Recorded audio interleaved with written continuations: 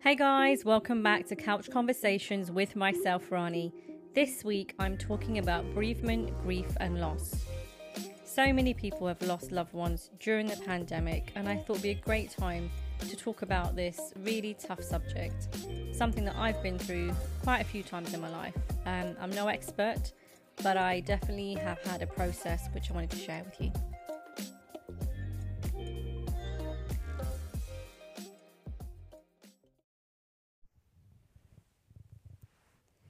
Bereavement is such a tough topic. Grief, loss, all these words that people throw around, but what do they really mean? Now, bereavement is obviously obvious. It's when a loved one or a friend dies and there is this overwhelming sense of grief. And the grief is the process of how you feel those emotions, whether they're anger, whether they're sadness, despair, loneliness, depression, anxiety. How will you cope? How will you move on from these, this particular time in your life? I'm going to share with you a story which is very painful, very close to my heart, but a journey that I've had healing from over the last few years.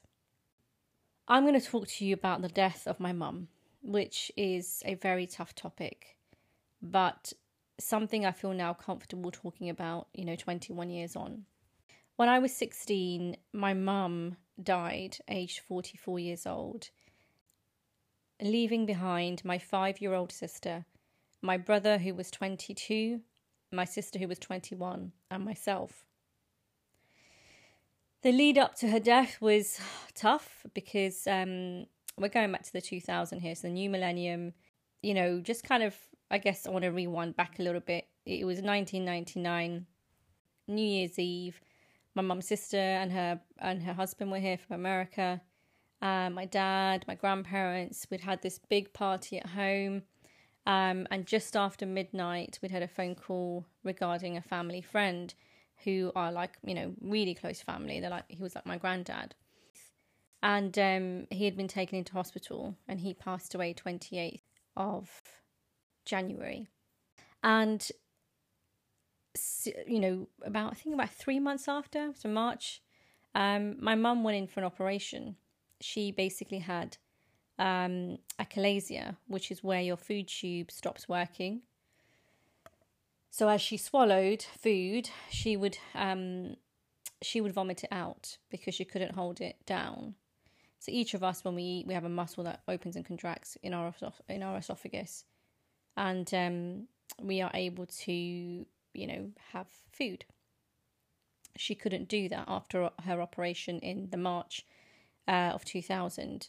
She had a peg feed, which was essentially a tube in your stomach, and she was nil by mouth. So she was on these.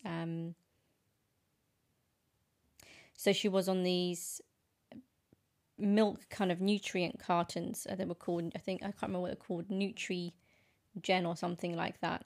And she was someone who loved food, loved cooking for people, and so she continued making food for us.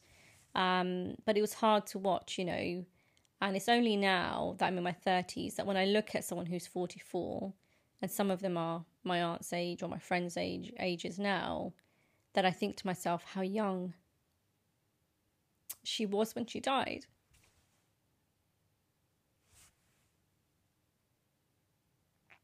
Sorry, guys.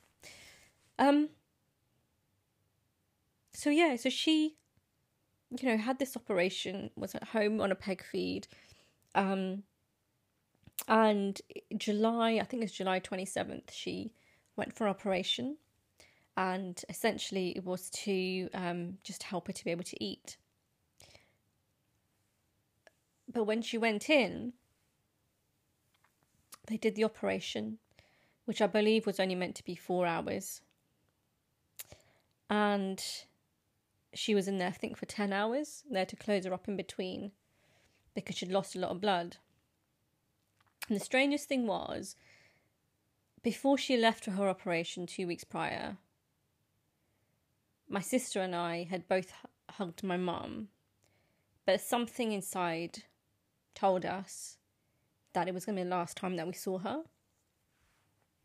And it was really tough, it was really tough, because when you get that feeling, that sense that this is the last time I'm going to see this person, you don't, at that time, you don't know that. We just had this feeling. And my sister was only 5, so she wouldn't have known, but I just knew. And I remember my neighbour Linda, who's now passed away, bless her, from cancer. She said, don't be silly. She goes, I don't know why you're crying. She goes, your mum will be home in a few days. But something just, inside, we just knew she wasn't. And in the lead up to over these 2 weeks, we'd been called in twice to say that, she wasn't going to make it. And then she would make it. And the third time, my uncle, my aunt said it would come to the house.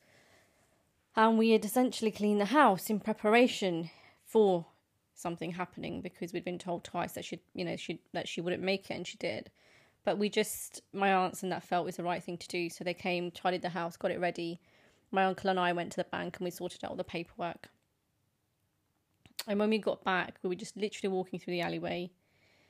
And, my brother said, we need to go. We've just had the phone call that, that she's deteriorating.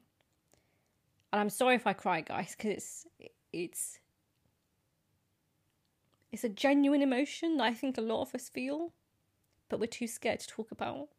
Yes, it's been 21 years, and it's difficult to be able to sometimes not feel that pain again. So I'm just processing with you as you're listening to this. I could edit it out, but it would just be fake, and I don't want it to be fake.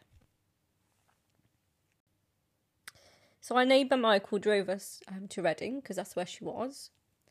And we were called into the family room. And over the course of this period of 2 weeks, we'd been in the family room quite a lot. You don't really know what you can do, in that time. We kept going in and out the ICU and coming out and, talking to her, but it just didn't feel like her. It didn't look like her. She looked like somebody different. And I remember this particular time, the last time, I went downstairs and I walked through this hospital and I went to the chapel. And the chapel was, they had stained glass windows and they had Jesus on all these stained glass windows. And I prayed at the altar, and I prayed at every stained glass window. I'm 16 here at this time. And I prayed to God and I said, God, please don't take my mum. Please don't take my mum. And we went back upstairs. We continued to go in and out, a couple at a time. But we'd been pulled into a family room this time. And they said, her BP is dropping. And this is it, really. So spend as much time with her as you can.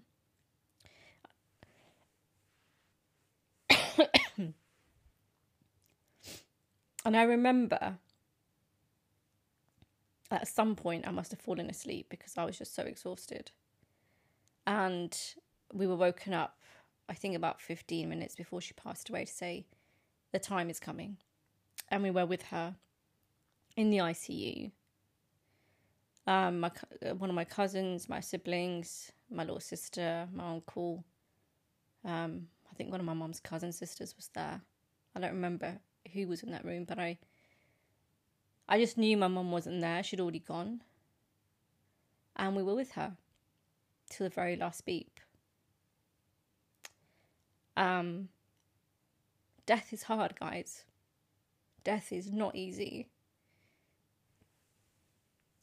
And at that time, I didn't know how to process. I was angry. I was lost. It's like my world had come completely crashing down.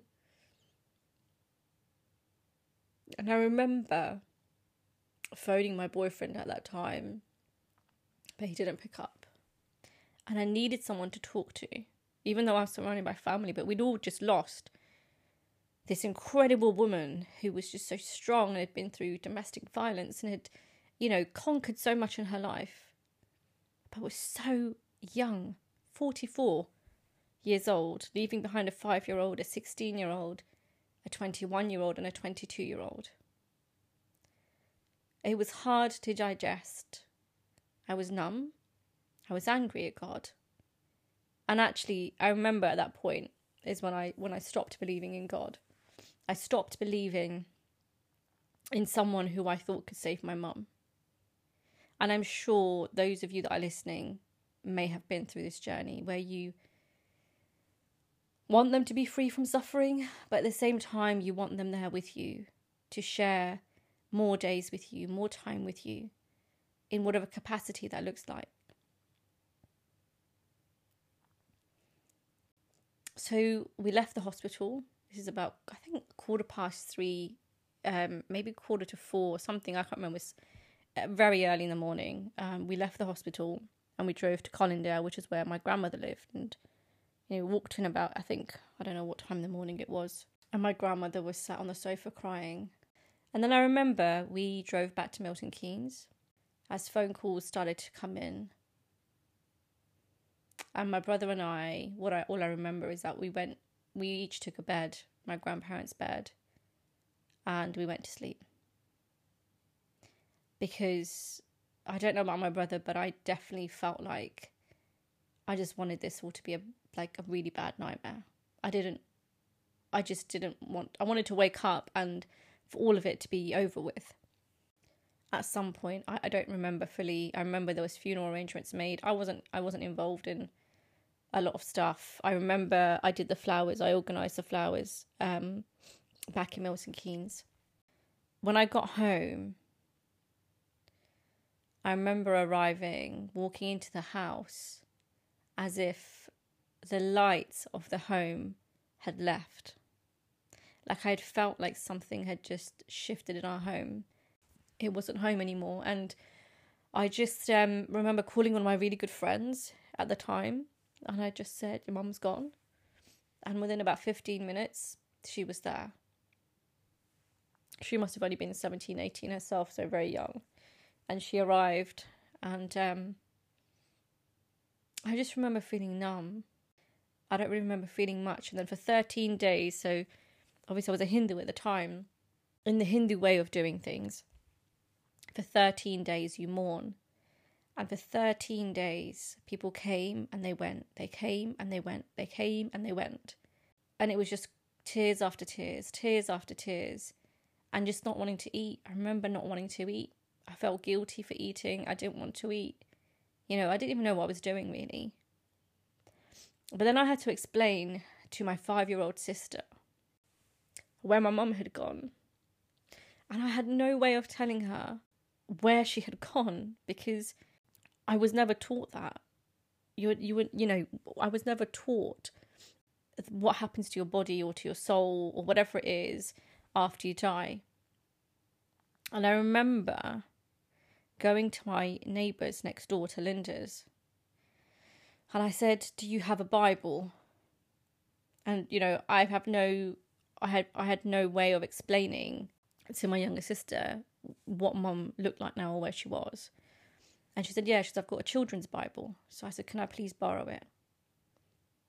And I remember borrowing the Bible, this children's Bible from Linda.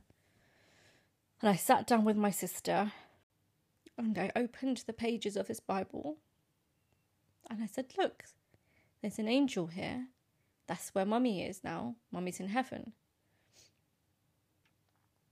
The thing is, the Hindu way didn't teach me about heaven. It didn't teach me a way of when one's soul depart, where it goes. All I remember is these weird ceremonies.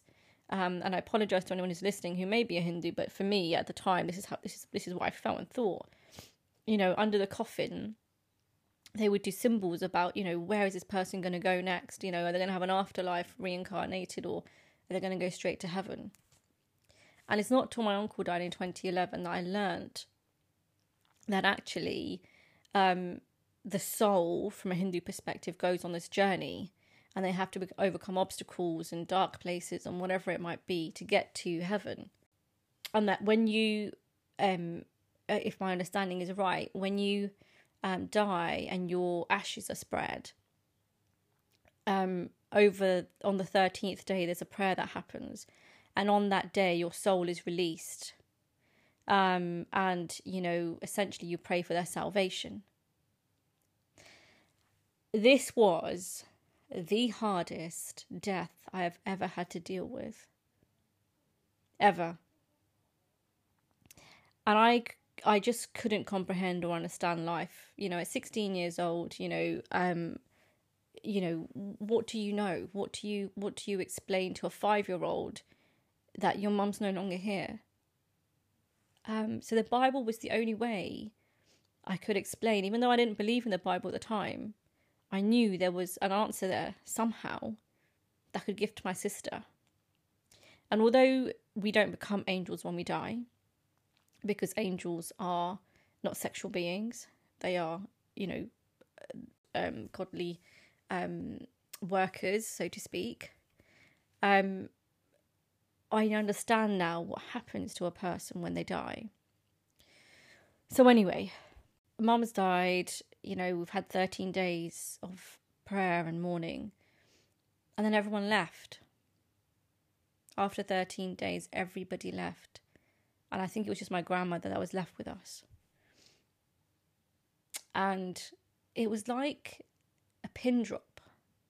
The silence was just deafening. And I think it's 2 weeks later, my results came out. Not even that, actually. My mum's funeral was on the 17th of August. So I think a week later, my GCSE results came out. I didn't get the best grades at all. And school didn't really know what was going on. And so then I had to ask for a review because of obviously what happened. I went off to sixth form, and I did a GMBQ and in business. And, I met a group of people who were just really lovely, became really good friends with them. And I was still in this relationship dating this guy. And I worked hard. For a year, I just worked my socks off. I worked really hard to be able to just put my mind in a place that was, focused on stuff. I had 2 part-time jobs. I used to work Thursday, Friday evenings. I used to work Saturday all day. In the morning, I'd work at an IT company. And then in the afternoon, I would work at Marks and Spencer's. And then on a Sunday, I was studying full-time, working about 2 part-time jobs, looking after my sister, cooking, cleaning, taking care of the house, and essentially trying to keep myself from, being, in a place of depressiveness. And I my grades were ridiculous. I got like 98% out of 100, which I had never got before. But the problem was, because I went into focus mode, because I went into this mode of just completely not wanting to think about it, I then hit depression a year later. It was not a good place to be. I felt like I was just in this darkness, this constant darkness that I couldn't get out of. I couldn't, I was just angry. I was 16, coming up to 17, and then, so actually just before my 18th birthday, so just over a year and a half later, my then boyfriend's dad had asked me, when do you turn 18? And I said, in 2 weeks' time. And he basically wanted to get us engaged. And sadly, just before my 18th, he had a heart attack. And then my relationship went downhill. It became abusive and, physically abusive. And you just got out of control. Everything in my life was out of control. I was processing my mum's death. I was depressed. I was in a domestically violent relationship. I didn't know what was going on, what was happening. And it just kept spiraling. I went to university. I got into the wrong relationships. I drank a lot. I smoked. I was in this spiral of destruction. And finally, I tried to overdose. My friends were so worried about me. They said, you need to go counselling. And this is the first step, maybe the first step, maybe it was the first step that I actually went counselling. I may have gone counselling before, but I don't really remember. But I went counselling. I had different sessions, but my life was a mess. Like, my life was literally a mess. I couldn't explain to anybody, and I'm not ashamed to talk about these things, because this was a point in my life well over 20 years ago now, where I had no idea who I was. I had no idea what I was living for. I was lost. I was trying to live a life that was just so broken. I didn't know what I was doing, and I turned to alcohol, I turned to relationships, I turned to people. I had something so deep inside me missing, including who I was. Then I graduated. I didn't really drink, I had drinks here and there and stuff like that, but I just didn't want to do that. And I got my life back on track. But I just always felt like there was something missing. I always felt like there was something missing in my life, that there was this gaping hole that I couldn't explain to anybody else. And my depression carried on, and it carried on, and it carried on. Sometimes it was better, sometimes it wasn't. The doctors would try and put me on antidepressants. And for me personally, I didn't want to go on them. I know that for many of you that may be listening, if you've been through this journey, you may be on antidepressants, and they may be right for you because of your medical makeup, for whatever reason that might be. But for me personally, I chose to take the route of counselling, because I believe that when you talk, you release whatever you're carrying.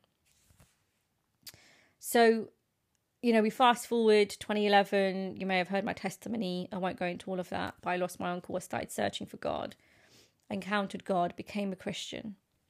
And then the next death that I dealt with was my grandmother's. Now, my grandmother was like a mum to me. She was just gorgeous. She was this little doll, as I used to call her, Dingley. Dingley means doll. And she was just like this little doll. He was fiery, he was strong-headed, but also vulnerable, and just wanting to be loved. And her and I had a relationship that was very, very close and very, very dear. She was like my, mum, and I was like, to be honest, like her daughter. My mum, after mum died, I went through all lots of ups and downs, but as I got older, so this is kind of heading towards like 26, 27, maybe a bit younger, we became much closer. And whereas before they were able to take care of my brother and my sister and myself, I was able to then in turn take care of them. And in turn, by taking care of them, this beautiful relationship blossomed, with my grandparents. My grandfather passed away in 2011, and you'll know that from the very first episode of this podcast. And I went on a journey, found God. And with my grandmother, it was interesting. So in 2015, earlier in the year, I was in a church service, and we were encountering the Holy Spirit. And I remember closing my eyes, and I saw a picture of my grandmother hugging my grandfather and my mum. And I cried because I knew that God was saying that her time is coming. And in preparation for all of this journey, I had moved to Leamington. So I'd left London. I'd moved back to Milton Keynes in 2012. And then in 2013, and end of 2013, I'd moved to Leamington. So the physical distance became greater. So I didn't see her as much, but we were still very close. Then, in the lead up to this whole thing, I actually rang my mum's siblings, and I said, look, I think you should come and see your mum. I don't know how much time she'll have left. Now, normally, most people who are Christians will say, God doesn't tell us when death's going to come. I believe that's true, but I do believe that God can prepare us for something. And we may not see it then, but you will know later why. And then just before she died in the August, a couple of weeks before, I had that feeling again that her time was coming. And the day before she actually, everything happened, my best friend came from London, and she was staying with me, and we'd gone out for a meal. She didn't feel too great, so we went back to the house I was staying at, and we were just, having a bit of a laugh, hang out, had a bit of food. And then I remember I said, remind me to call my grandmother, and she did. She reminded me to call my grandmother, and I said it's fine, I'll call her tomorrow morning. I said it's late now.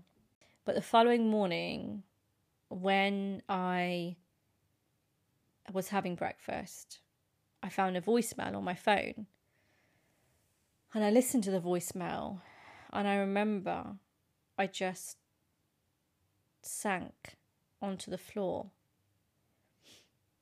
And it was a phone call from my grand's neighbour saying, something's happened to your grandmother, the police are here, can you call me back? And so I did. And when I called back, the police officer spoke to me, and he told me what happened. And I just remember crouching down, and my best friend and my housemate were looking at me. And I said, I'll be there as soon as I can. And the police officer was so lovely. He said, where do you live? And he goes, okay. He goes, we'll be 2 or 3 hours before we know anything. So he knew that I would go into panic mode. He knew how to keep me calm, and he knew exactly what he needed to say. So my best friend and I, we left, drove to London. On the way, I called family and just said, look, this is it now. My cousin brother and his mum had arrived at the hospital. And when I got there, they called me in. And, she was in a bed, and they just said, there's nothing much we can do for her, really. And I became, once again, I had to bear the news to the family. So I remember just, dealing with what I had to do. I went into, that mode of, okay, right, what do I need to do now? And I remember calling all the family and saying, look, this is it. This is the journey. It's coming to an end, and I don't know how quickly you can get here because her kids are obviously in America. And then they said, we want to try, and we want to try and save her. So they moved her from that hospital to another hospital. And once again, we gathered, and they said, we tried, and there's nothing we can do. And we waited. And finally, we all got into the room with her. We surrounded her. And I remember saying, Mum, I love you. And a tear dropped out of her eye. And I read messages to her from, my cousins and family members who couldn't make it, being in America. And I remember saying our goodbyes. And I remember screaming because she was my mum. She was my second mum. 16 years I'd had my own mum, 16 years I'd had my grandmother. So for me, both losses were equal. And in fact, I probably knew my grandmother more than I knew my mum. It was a very different perspective. My grandmother was 84, my mum was almost half her age. But the difference was with my grandmother, I had sat and prepped with her, even though she was healthy and she was doing fine at the time. A year before, maybe even the beginning of that year, I said, we're not being grim about this. I said, but let's get all your, everything in order. Tell me who you want to give stuff to. What do you want to wear on your funeral? What food do you want me to feed people? We literally we had done a funeral plan for her, and she had told her children and the family, this is the plan. I've done it with Rani. She knows exactly what needs to happen. So we had already planned everything, and everything that happened at her funeral was according to how I discussed it with her. All her belongings, who they went to, was discussed as she had wanted, because I knew, as every family does, and I don't care which family you are, how nice you are, how kind you are, there's always politics around the time of a family death, because people aren't thinking straight. There's emotions are high. We all want to remember and hold on to what we can with what we can and what we have. So there is a lot of emotions and a lot of stuff that happens in that time, But the difference was, because I'd pre-planned everything with her, even when the time came, there was a lot of stuff that was not in place, especially when my grandfather passed away. But when it came to my grandmother's death, because we had already organised everything, we still had to do the main funeral arrangements, etc., all those things. But I booked a hall. We decided not to have the 13 days at home. We still did some stuff. But what we did is we just had a one day of prayer. And I remember the incredible peace that I felt over that period. This peace which surpassed all understanding, as God says. It was just so different. And I remember my mum's sister-in-law saying to me, Beta, which means child or daughter, you just have this incredible peace. How come?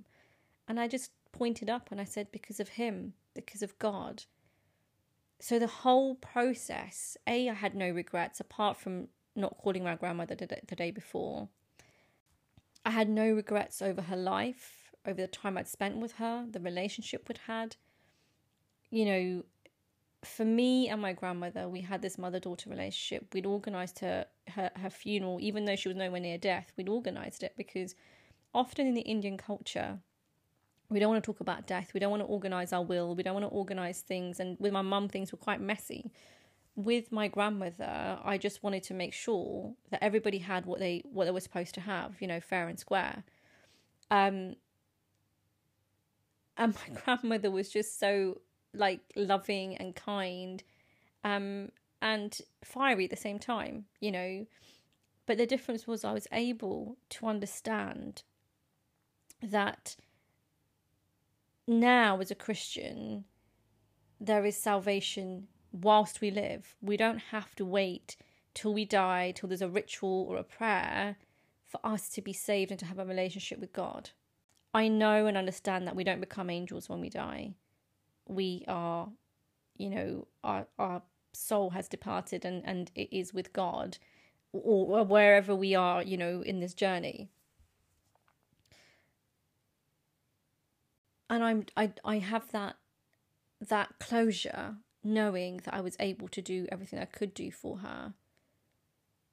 And I'm sure some of you have felt regrets. I'm sure some of you have felt survivor's guilt. I'm sure some of you have felt like you don't have closure. And I have to say, I'm so thankful that I've had closure in losing loved ones and being able to be with them in their last moments. That's also not an easy journey to take, but it's one that I'm grateful for. But for some of you, you may have lost family members through suicide. You may have lost family members who are young and have died because of COVID or have died, through an illness. But the thing is, bereavement had been a journey in my family. My uncle died when he was 25 in a car accident with his 8-month-old daughter. My aunt left widowed at 26, 27 and had dedicated her life to, loving other people and being there for other people. And often we can throw ourselves into loving others, being there for other people but ourselves. And this is one thing I will say to you, is that whilst that is good and it's great to be there for other people, you need to process death.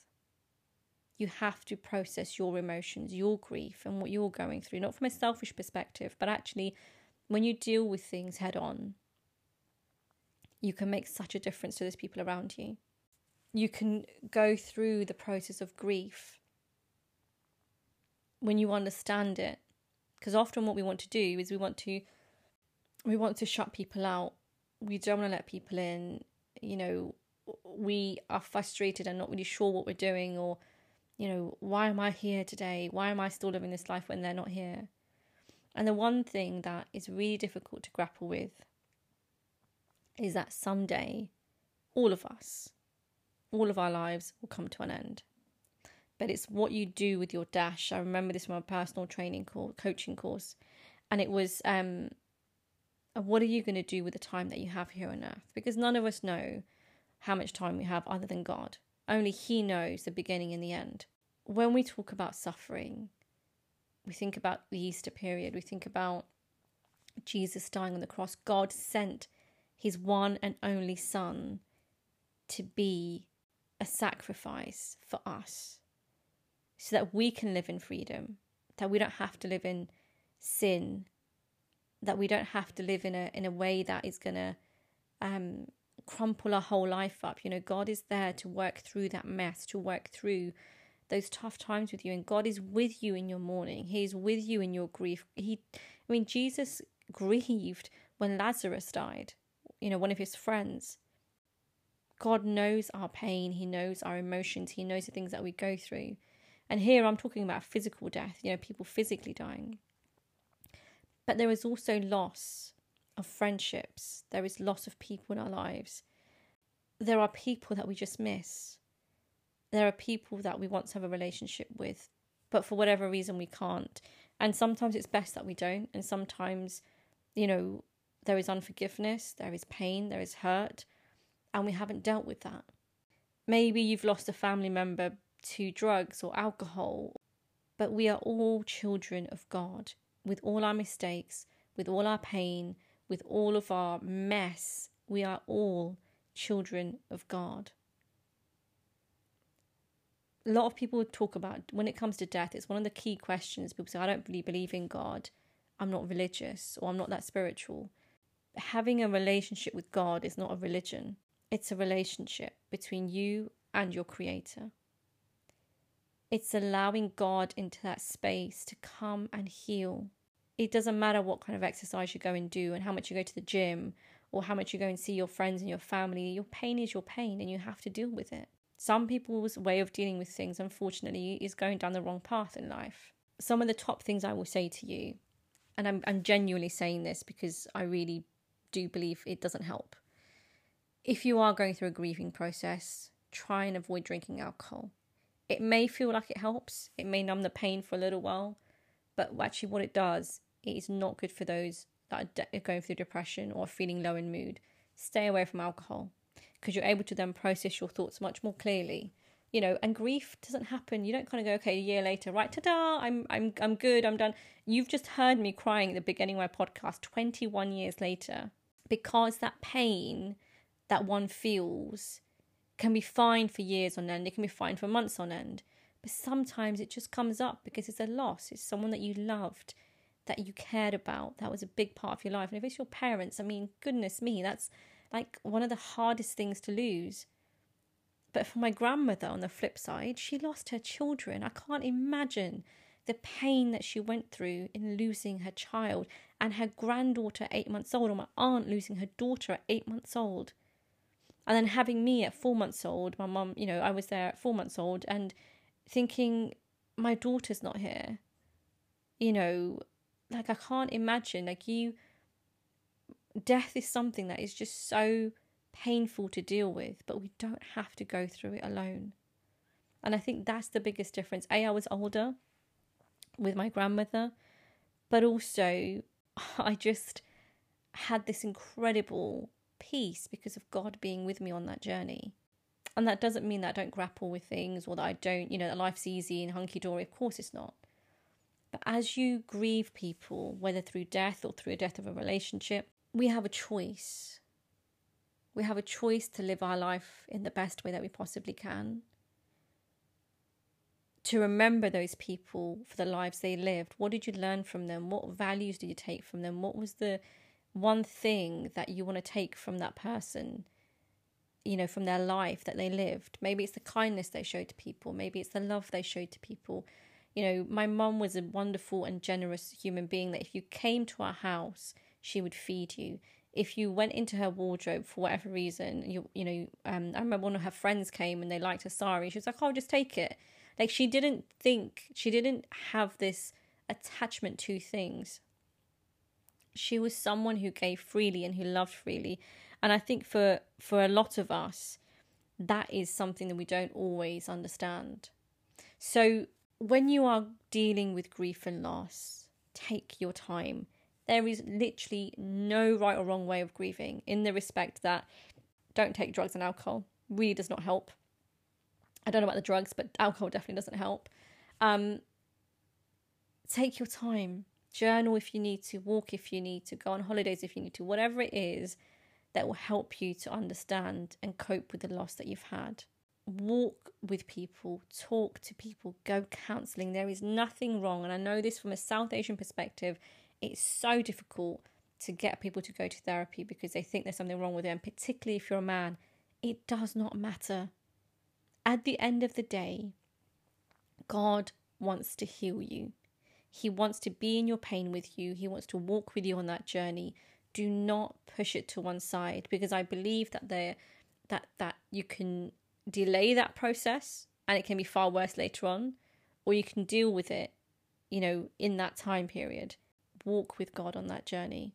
I know some of you don't believe in God if you're listening, but I know some of you do. And I just want to show you the process. When I didn't have God in my life, I was in a dark, depressed, empty state. When I have God, even though I have felt pain and I have felt loss through friendships, I've lost friends, not to death, but just the death of that relationship. It's hard, particularly because you want to reach out to those people. You want to show that you love them, that you care about them.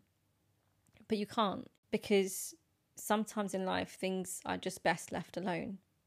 So however you're dealing with your, whatever you're battling with in terms of your loss, whether it's someone actually physically dying or whether it's the death of a relationship or losing someone, process that in the way that is going to be helpful to you to learn from. Take your time. You can be grieving for 10, 15 years. Nobody understands that loss but you, because it's your loss with that person.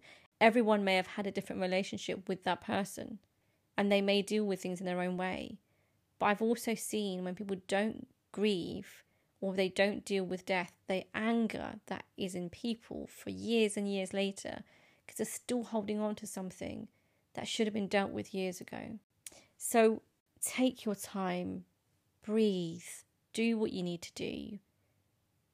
And just remember that you're not alone on this journey of grief and loss and mourning.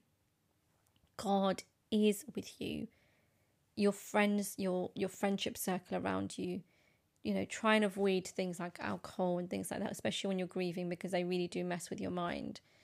And just take time to write down your thoughts and your feelings, which may sound like a real, therapist thing to say, but it's genuinely, that's the best way. Songwrite if you're a writer, maybe paint or do something creative if you're that kind of person. If you're a walker or a hiker, do things that are fun, but do it because you want to do it, not because you're trying to face the fear of death or because you're trying to face and do things to make up for the stuff that you should be doing because that person didn't get a chance to do. Do it because it's your life. Often we can end up living our lives for other people that have passed away because we feel like we have to make up for the loss of their life. That's not how things work. Your life is a gift for you. You have a purpose. You have a calling on your life. It may be that you get involved with a charity to help, whatever the disease might be that your family member or your friend died from. But whatever you do, process that grief. Don't throw yourself into something. Don't let it become your mission because you feel like you have to prove a point or that you want to do something. There's nothing wrong with helping people. Absolutely. There's nothing wrong in getting involved in charities and helping people. Absolutely not. But just make sure you're doing it for the right reasons because you want to. Because otherwise you're living your life for somebody else and not for yourself. It is really sad when we lose loved ones. It is really sad when they pass on. And I think it's really great when people do get involved with charities. But don't make it your mission if it's not meant to be for you. And maybe it might be. God uses our experiences, to help people. God uses our trauma and our pain to bring us to a different place later on in our life, to maybe go and help somebody in that situation. But it may not be your calling. It may not be your purpose. Do not make something your purpose which God has not given to you. And that's not to say he won't use those experiences you've been through to help you and help other people. So I'm going to leave you with that. There's a lot of thoughts there. There's a lot of things that have happened in that situation what I've just discussed. But feel free to just, reach out or get in touch, via Instagram, Rani Rain with an E. Drop me a message. If you're someone who's struggling with grief, there are plenty of charities out there who can help you. For South Asians, there's South Asian Therapist, which is a good Instagram to use and go and look at. It's Kairos. There are so many different platforms. If you yourself are suffering with depression and anxiety, You are not alone. Take time to breathe, take time to process, and remember that life is a gift and you've got it right now. Enjoy it. So until next time, guys, take care, God bless, and keep shining your light.